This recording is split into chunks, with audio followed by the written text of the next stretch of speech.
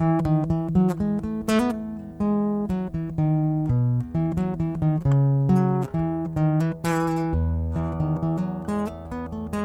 my brothers and sisters in Christ. How are you today?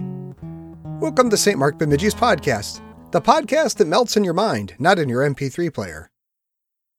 If you like what you're listening to right now, you can subscribe to it on your phone or your computer and listen to us 4 times every week. If you're watching the YouTube video podcast, you can also click the little bell and be notified the moment a new podcast is published. And you can share it with a friend, too.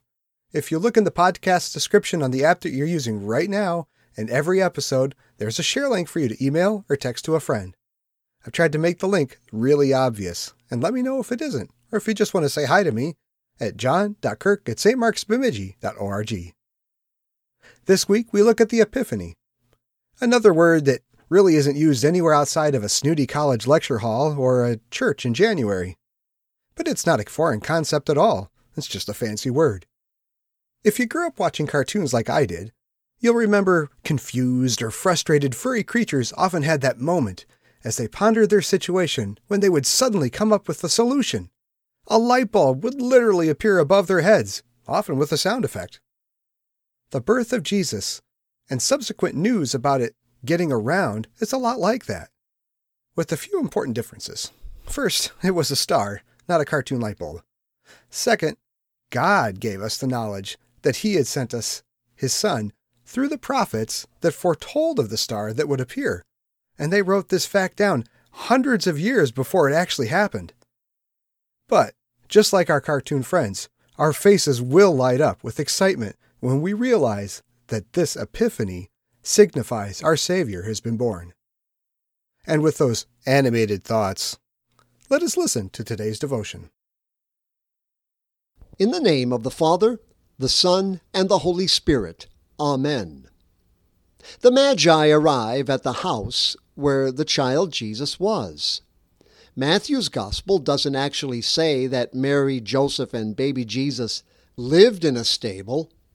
In Luke's Gospel, Luke records that newborn Jesus was laid in a manger because there was no room for them in the inn.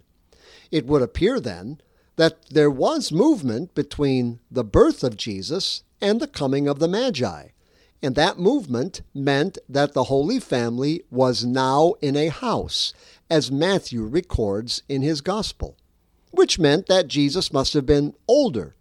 How old? Well, perhaps as much as 2 years old.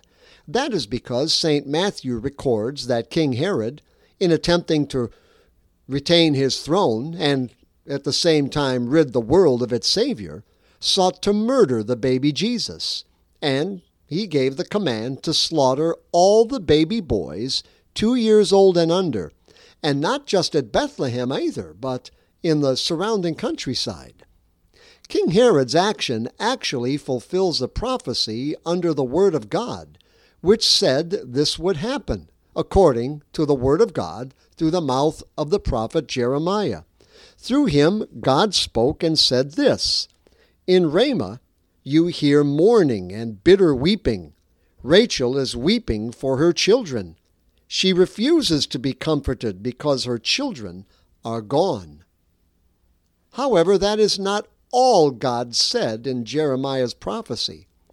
God also said, "Restrain your voice from weeping and your eyes from tears, for your work will be rewarded, declares the Lord, and they will return from the land of the enemy."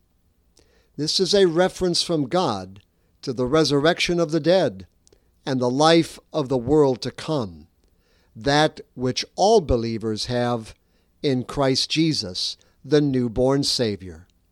Let us pray. Father in heaven, grant that we may hear your word not as the word of men, but as it is in truth, your word, that through faith in your Son, the incarnate Word, we may believe in the forgiveness of sins, the resurrection of the body, and the life everlasting through Jesus Christ, your Son, our Lord, who lives and reigns with you and the Holy Spirit, one God, now and forever. Amen. The Lord richly bless you this day and through the remainder of the week. That's all there is for today, but we are so happy you took a few moments out of your busy day to listen to God's Word with us. Please consider subscribing to our podcast to hear more devotions like this, Monday through Friday, and to hear our Sunday sermons as well. We also cordially invite you to join us for church every week at 8 a.m. and 10:30 a.m. on Sunday mornings. If you would like more information about our church and its ministry, please visit our website at www.stmarksbemidji.org.